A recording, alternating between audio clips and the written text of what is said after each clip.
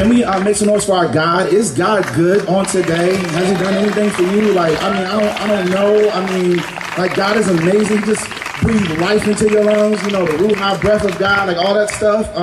So God is amazing. My name is Marcus Anderson, and with the time that I have allotted, I want to be a respecter of time. I was trained and discipled. Do what they tell you to do and sit down, and that's exactly what I'm going to do. And so on today, if you can, let's go to our scripture. We're going to be in Ephesians 2, 11 through 15, Ephesians 2, 11 through 15, and just put a thumb there, and I'm going to tell you why we are there. Over the time of praying and fasting and ever since we heard about what God was doing in Victory and talking to Pastor Paul, the question that has been arresting my heart has been, God, what is victory? What is victory? Now, I'm not talking about the church. I'm talking about the thing the church is named after, right? So, God, what is victory? In football, I work as the character coach and chaplain for the East Carolina football team, and on our board, we have a board that outlines metrics that we're looking for in a win. We want to be able to reverse the field position. We want to be able to score more points than the other team. We want to be able to hold the team to a certain amount of points. There's even specific metrics about the field of play that we have. And so with that, what I recognize is that a good team, a good coach always has metrics for what the victory should look like. And I am convinced that God is the ultimate coach and the ultimate mastermind, that he also has things that he desires in what victory looks like. And so my prayer has been, God, what is victory? What is the victory that you desire? What is victory? What is the thing that you're looking for? I know that you want to do something in Charlottesville that is convinced. A pandemic happened and y'all have not stopped. A pastor transition, y'all have not stopped. And y'all are still here today. So God is obviously doing something in the midst. And I'm like, God, if you call me to join alongside with what's going on, what is victory? The answer to that question is the sermon series we'll be going through the next 3 weeks, called VIP. Everybody say VIP. VIP. A little bit more enthusiasm. Say VIP. VIP. Victory is a proclamation, a process, and a people. Victory is a proclamation, a process, and a people. One more time for the Holy Ghost. Victory is a proclamation, a process, and a people. As I've been studying, God has been saying, this is what my victory looks like. And so on today, we're going to talk about victory as a proclamation. If you turn with me to Ephesians 2, and where I came from, we like to say participation is better than observation. So if you can, please stand to your feet. I'm going to read the word, and I just want y'all to let it soak and rest in your hearts, and then we'll pray. It says, Ephesians 2, 11 through 15 is where we'll be at. It says, therefore, remember that at one time you Gentiles in the flesh called the circumcision, the uncircumcision, by what is called the circumcision, which is made in the flesh by hands. Remember that you were at a time separated from Christ, alienated from the commonwealth of Israel and strangers to the covenants of the promise, having no hope and without God in the world. But now God in Christ Jesus, but now in Christ Jesus, you who were once far off have been brought near by the blood of Christ Jesus. For he himself is our peace, who has made us both one and has broken down in his flesh the dividing wall of hostility by abolishing the law, the commandments expressed in ordinances, that he might create in himself one new man in the place of two, so making peace. I want to go back to verse 14. No, actually verse 13. It says, but now, in Christ Jesus, you who were once far off have been brought near by the blood of Christ. Let us pray. Father God, we thank you for today. We thank you for this time. We thank you for this moment. God, as Pastor Troy said so eloquently, we are underneath your roof. God, I'm even now, as I see the tents, I'm reminded in Exodus of how the people went outside to worship you. And God, I pray that this will be a moment here, that you will be our cloud by day and our fire by night. God, I pray that your word would do what it always has done, that it would prune the hearts of men, it would call us to repent, and that we ultimately would be reconciled to you first, and reconciled to each other. God, I pray that what you're doing in Victory, that this sermon would just be a continuation of the words that you have spoken and the work that you are doing, that it will only uplift and build the kingdom. It's in Jesus' name we pray. God, hide me behind your cross. Lord God, I pray that you will turn this water and turn it into wine. It's in Jesus' name we pray. Amen. Amen. Amen. You all may be seated. You all may be seated. My voice is a little bit raspy. I sound like T.D. Jakes because I was at the Build conference in Orlando. Build is with our Every Nation Network family. And one of my mentors, the guy who discipled me, Pastor Chris, was preaching. And every time I was yelling like, yeah. But I recognized that, I used to yell a lot when I was like, younger, but I'm 35. So my vocal cords are like, bro, we don't do that no more. And so please bear with me as we continue to rock. And so with that being said, being a VIP, right? Because we're in a sermon series called VIP. Being a VIP is a really cool thing, is it not? Right? To be entitled a very important person. I mean, you get the opportunity to see things that nobody else sees. You get walked behind doors that nobody else can go through. You get access to stuff. Life is different when you have those 3 letters in front of your name, VIP. I have the luxury of being a VIP in certain vignettes and venues, and I work with the football team, and so it's funny because we'll have a different lanyard, and so you'll walk in, and it's always funny because I don't wear my lanyard visibly because I'm like, hey, maybe you just know who I am, and maybe that's a little bit of arrogance and pride. I repent, and so in that I'm walking, and one time I walked in, and somebody stopped me, and I had my you're okay. Great. And they just let you in. When you are a VIP, life operates a little bit different for you. Nowhere else is being a VIP a great luxury than in the airport. Come on, y'all know how I feel, right? In the airport. In the airport, you get the opportunity to skip past the line without a common folk, right? Go to TSA pre-check. You get to enter and exit first, right? That's a big deal, right? You also get the opportunity to have a driver that'll come pick you up with your name on a placard. Being a VIP is great.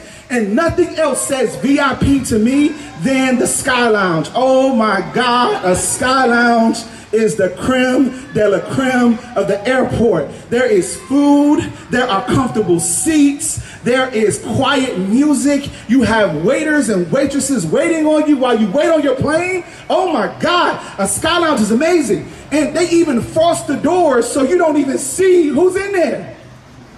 I'm a little bit jealous of the Sky Lounge. Because I've never been, I don't have access, I'm not a VIP in the airport. So I'm jealous, I'm sorry. I'm doing a lot of repenting. And so every time I walk past the Sky Lounge, I find myself stealing glances to see who in there. Just who in there. I'm just outside, looky-loo, just who in there. Because they got the frosted doors, so you can't really see past the frost. It's just like the paper. And so being a VIP, man, is a really cool thing. And so as I pondered being a VIP, I recognize the same thing is going on here in the text. There are VIPs, and there is a divine Sky Lounge called the Family of God. And it's full of VIPs. And this is the tension that we walk through in the text. That there's a group of VIPs and there's a group of people on the outside. And the Apostle Paul, as we continue through our survey of the text, I'm going to be like the little guy, or the guy that transports the people, the old people through the airport with the little four-wheeler, you know what I'm saying? Like, you know what I'm talking about? He has like an orange vest on, maybe a shirt and tie underneath, and he has like the ride on the four-wheeler. You got to watch out as he'll run you over, right? I'm that guy with you all today. So I'm just going to escort us around the text so we can kind of know what we're walking into, because I believe what God is doing here in the text is also what's happening here in our midst, in our city, right? And so with that, what we walk into, looking at 11, verses 11 and 12, is that we walk into hostility. We walk into hostility. I take it not for granted that we start our sermon series off with hostility. Why is that? Because in order to have victory, there has to be a war. In order to have victory, there has to be conflict. You cannot achieve a real victory without going through something.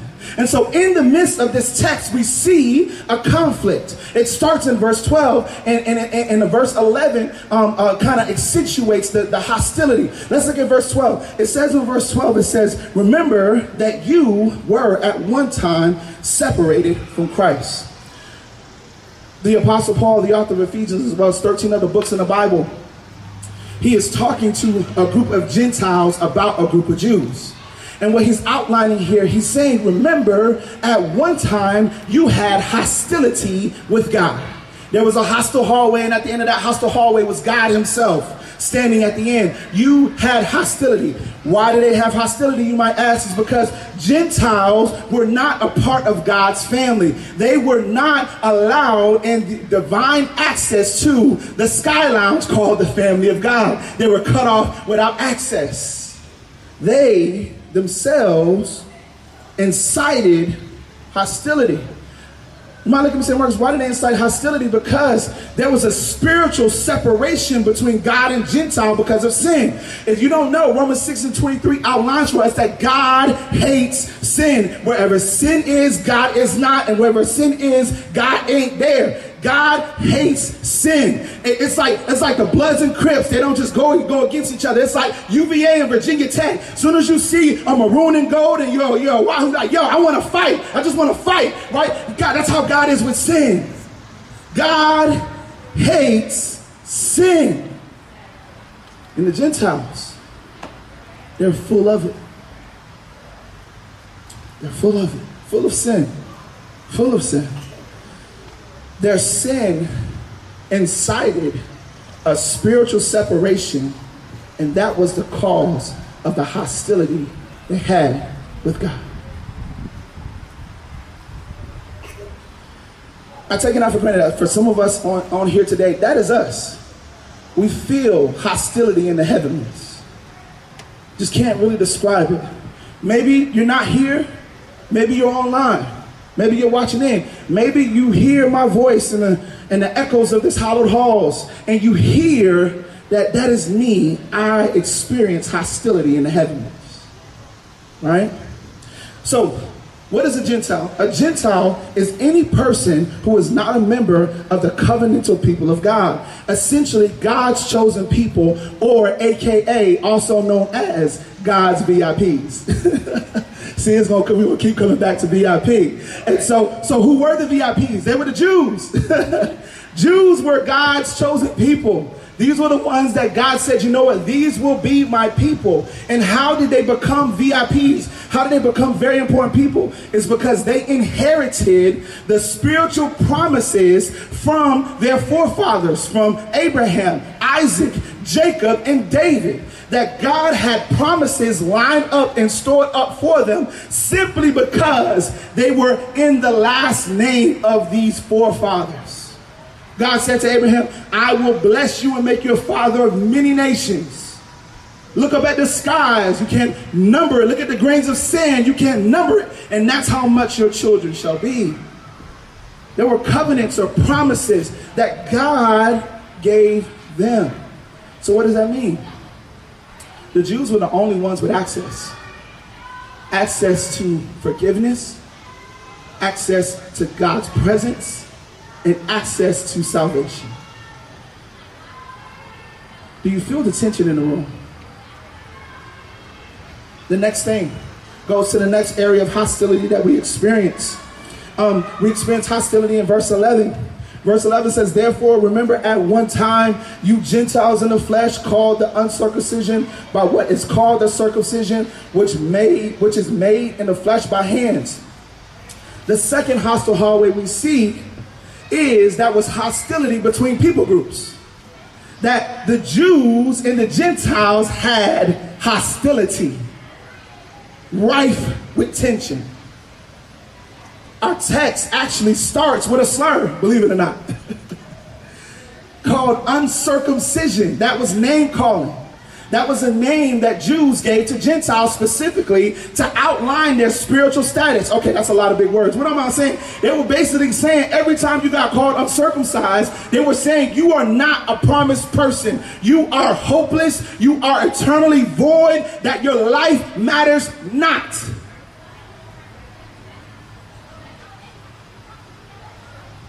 What is circumcision? Circumcision is a covenant made in the flesh for a spiritual promise made in the heart.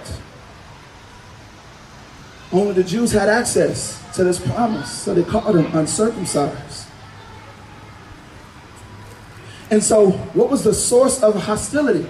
Here's the crazy thing. I started studying the text as I got. We kind of know, but for those who don't know, meaning me, what's the source of the hostility? The source of the hostility was the fact that the Jewish people had the spiritual promise, but no worldly power. They had spiritual promise, but no worldly power. Why didn't they have worldly power? Because of their disobedience towards God. If you look closer in the text, Paul actually makes a clarification. And he says, if you look in the NLT, it says, yeah, they were circumcised in the flesh, but their hearts were not. So what does this mean? Little tidbit here. This is free. This is not even in my notes.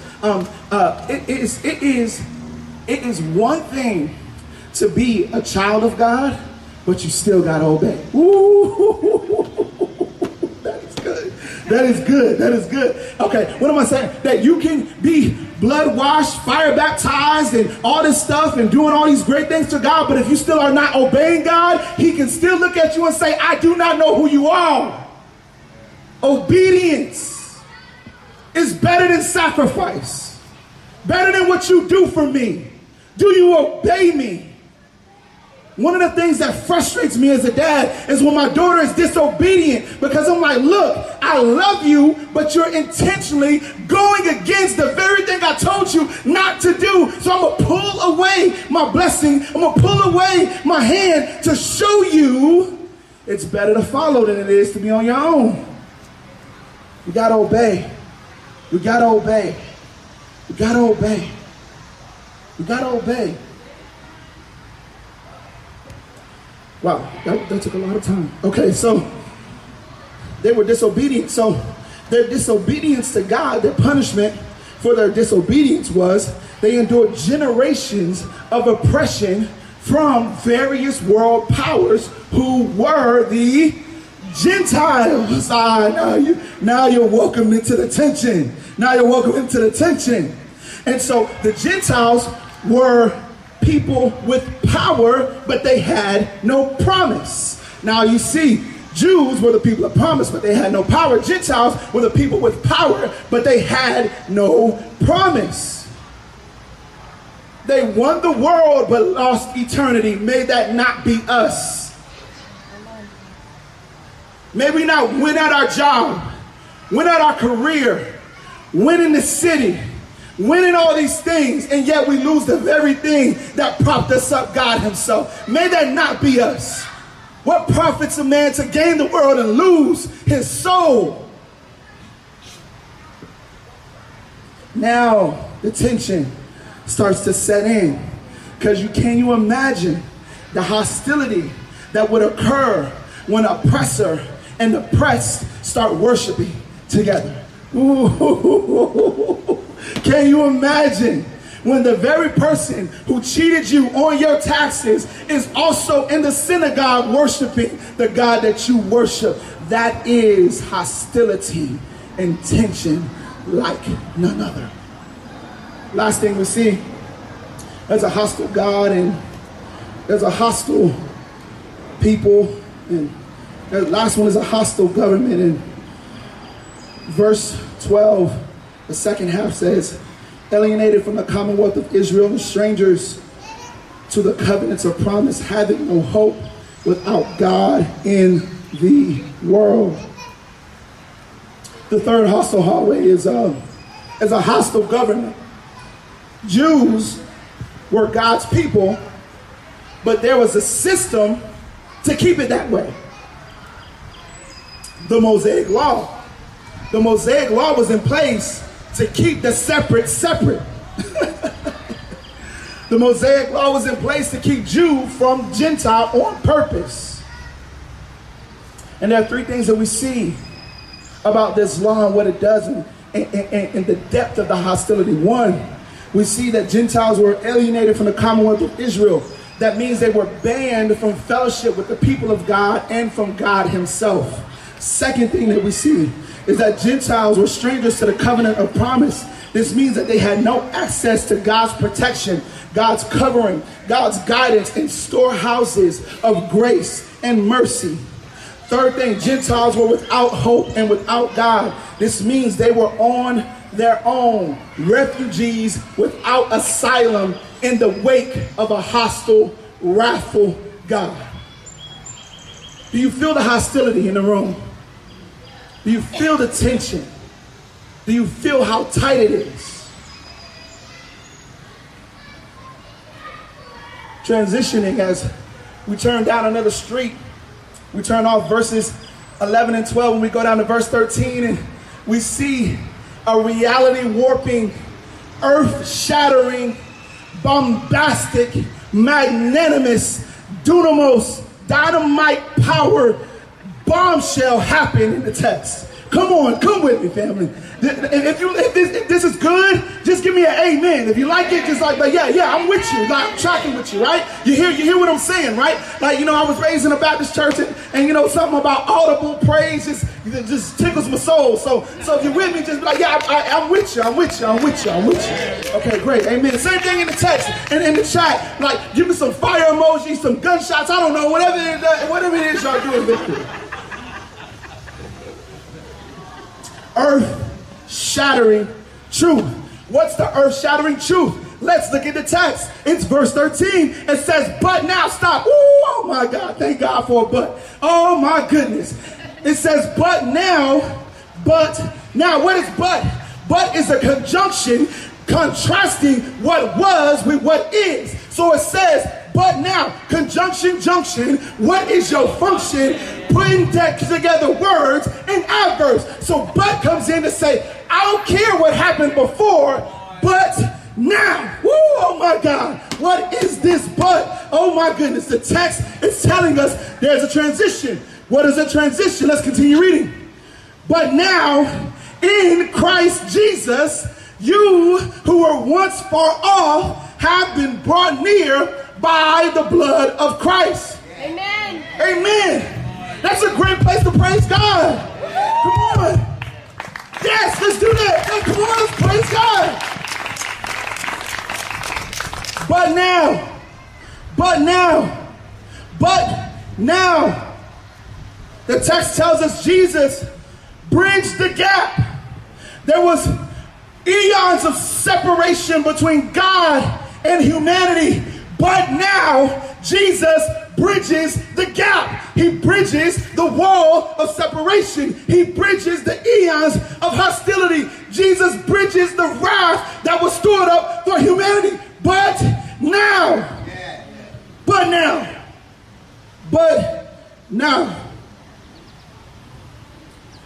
the outcasts and refugees now have a way to come home. The Gentiles who were created by God, but were not the children of God, can now move from creation to child. But now,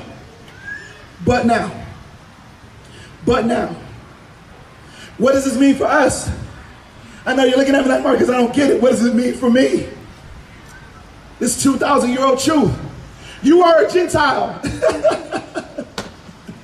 If you are not spiritual heritagely linked to the Jews, you are a Gentile. That means you are an outcast. That means you have no hope. That means you are alienated from the promises of God. But now Jesus bridged your gap.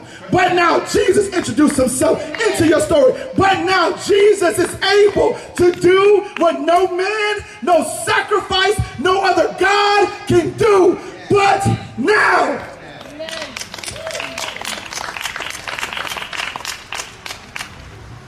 I have good news. If you feel the hostility in the heavenlies, if you feel far from God, but now, Jesus can bridge your gap too. But now. How did this happen? The text tells us the blood of Jesus And this starts getting to me as a good old Baptist boy from South Florida. The blood of Jesus. So the blood of Jesus shed on Calvary paid the price for sin for all of humanity. The blood of Jesus ended the hostile God and brought peace between man and God. The hymn says it this way: oh, how precious is that flow that can take me white as snow. No other fount I know, nothing but the blood of Jesus. The blood of Jesus, when he's hanging on there in the cross, being whipped, into the spear enters into his side and blood spills out. That blood wrote the peace proclamation, ending the war between God and humanity. What is a proclamation? A proclamation is a public announcement with urgency. So that means in urgency, the blood of Jesus wrote out our peace accords with God. Nothing but the blood of Jesus. He washed our sin white as snow. So no longer do you need to be a Jew to have access to God, but you can get to God through Jesus.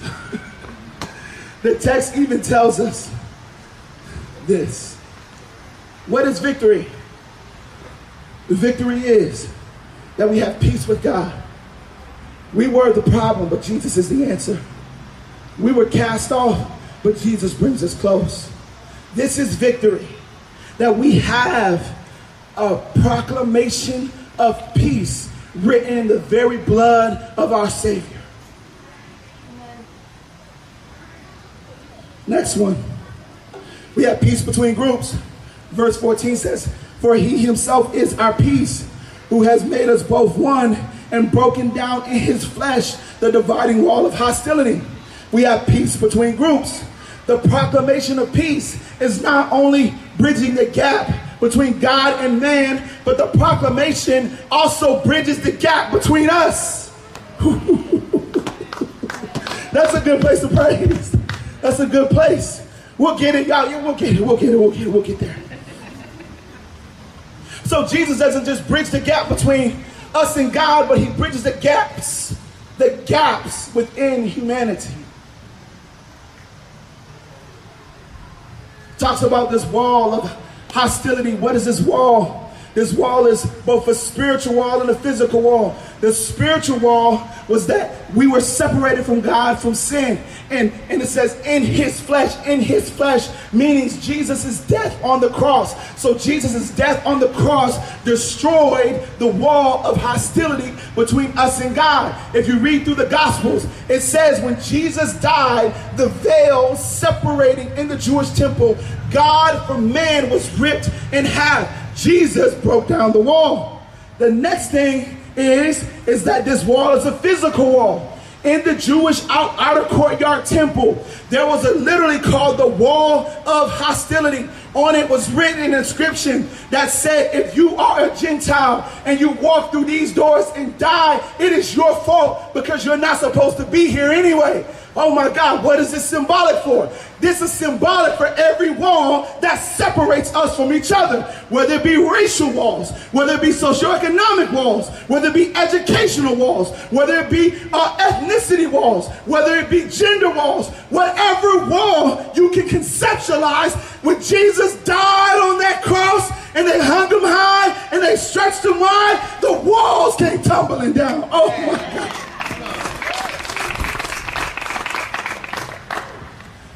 This means reconciliation is possible. Yeah, come on, capture that. The vision of this church is to reconcile each other to God and to man.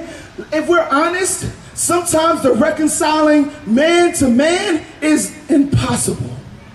Seems impossible. But Jesus' death on the cross says reconciliation is possible. Tell me another guy that rose from the grave, and I'll believe what he says too. Jesus already did the impossible. He's not just Christus exemplar, Christ the good example, but he's Christus victor, meaning Christ the victorious one. So literally, as he was dying, swirling around the cross was all the principalities and the spiritual forces that we could ever face, and the wrath of God met. And in that swirl, Jesus stood forth victorious. Means reconciliation with each other is the gospel. And it's possible. It's possible. I don't care what it looks like as you drive around Charlottesville. I don't care what it looks like when you talk to other people.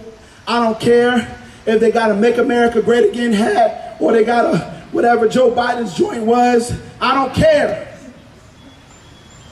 Joint, I'm sorry, my mind, but joint is a hip-hop colloquialism for saying that it's a noun, so it can mean anything, person, place, or thing, right? In this version, when I said joint, I wasn't talking about the joint you smoke. I was talking about a campaign sticker, right? Okay, I just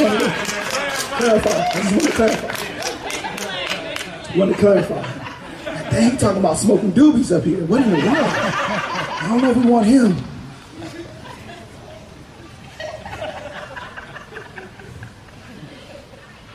Question. What are the hostile walls in you that are yet to be destroyed? What's the hostile walls in our city that is yet to be destroyed?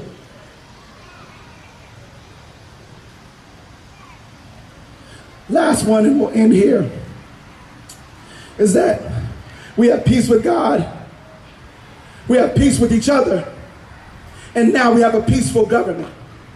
It says here in verse 15, by abolishing the laws and commandments expressed in ordinances, that he might create in himself one new man in the place of two, so making peace. Jesus, the text tells us, Jesus abolished every law, every ordinance, and I believe that this is indicative not just for the spiritual, but also in the natural, because the laws were not just spiritual, but they also were natural. So every law that is meant to keep us from becoming one, Jesus in his blood shattered the wall and broke the law. He abolished all laws keeping us from each other. That is good news. Jesus did in the spirit what no man can do. What did he do, Marcus? Let's take our analogy of the airport sky lounge, shall we? All of humanity was in the TSA checkout line, destined for hell and eternal separation from God.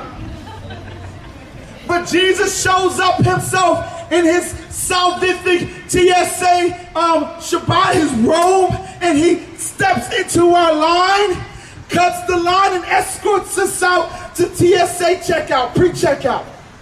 And then he walks with us and talks with us, and he tells me I'm his own. And when we show up, we look up, we're at the Divine Sky Lounge, called the Divine Family of God. And those heavenly frosted doors that once remained closed now open, because the King of the universe is there himself. And we are escorted in and sit down at the table called Grace and Mercy. And then as we're seated at the table talking with our Savior, the waitress called the law comes in. And when the waitress calls the law comes in, it tells Jesus, well, Jesus, our policy is that these people are not normally allowed here. Jesus slowly and ever so daringly looks at the law, and he, like a Denzel get up when he was sitting and Remember the Titan, stands up, bows his chest forward, and says, I don't care about the policy. As a matter of fact, this whole establishment is under new management. And what happened is, in my blood, I have given them a salvation card that anybody who comes in here with me or has this card now has access. Oh my God, that I wish I had a prayer church and you could just praise God with me, that Jesus has bridged the gap between us and God and has brought us our peace. Come on, can we get 3 seconds to praise God?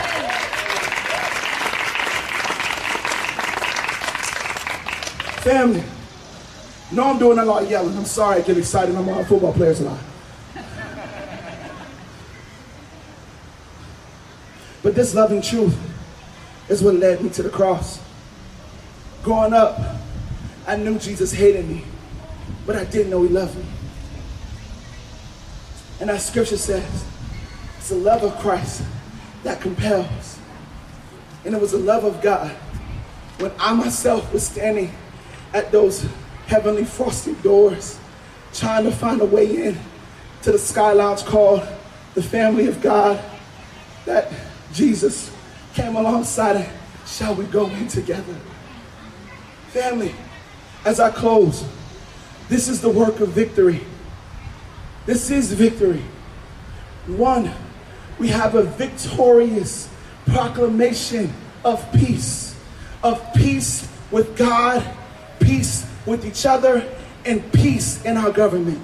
What does this mean? This means that here at Victory, our job is to carry the proclamation of peace in every nook and cranny of this city. This means we, as Victory, we will preach, we will fight, we will strive until the peace of God rests in this city. We will fight, we will strive until the unity with each other is felt in this city. We will strive, we will fight until there is peaceful equity within the systems of our city. This is what God has called Victory to, and this is what victory is. It is a proclamation of peace, that Jesus did what no other man could do. He bridged the gap between us and God. He bridged the gaps between each other, and he abolishes any unholy and unrighteous system that would keep the thing that he called together separate. What God has called together, let no man tear asunder. This is our God. This is our Jesus. This is our work. Let us pray.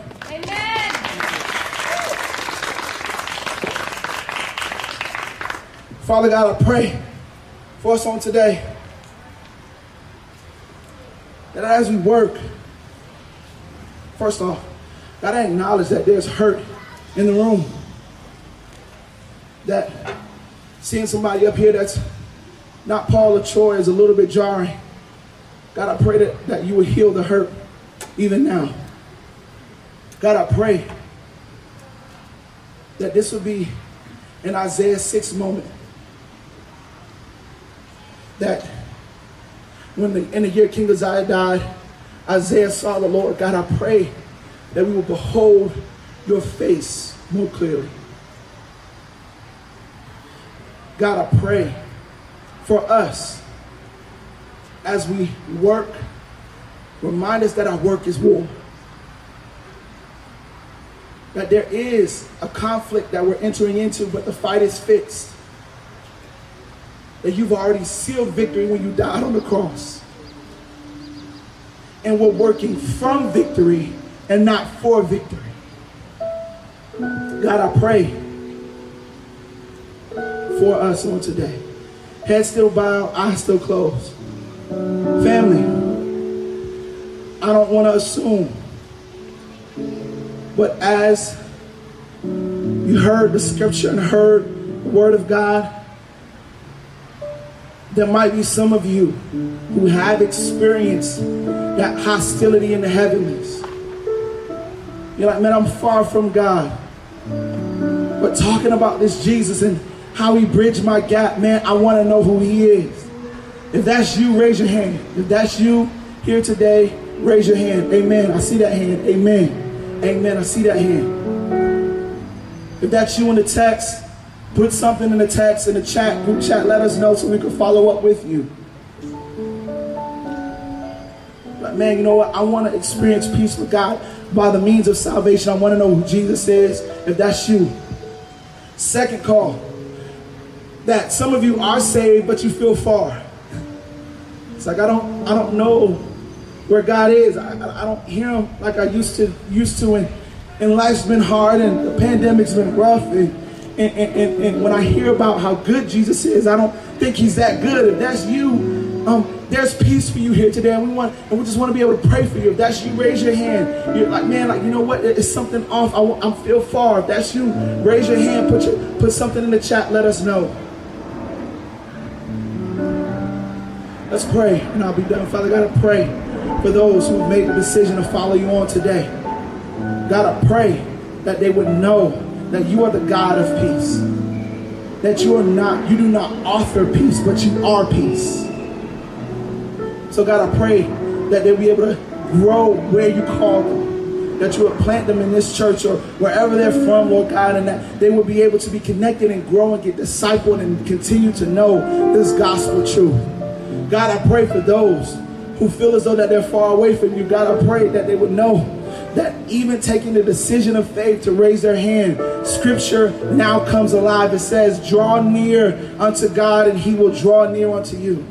God, I pray that they would know your peace. God, I pray that they would know your reality and that you would shape their very existence. Thank you for this time. In Jesus' name, amen.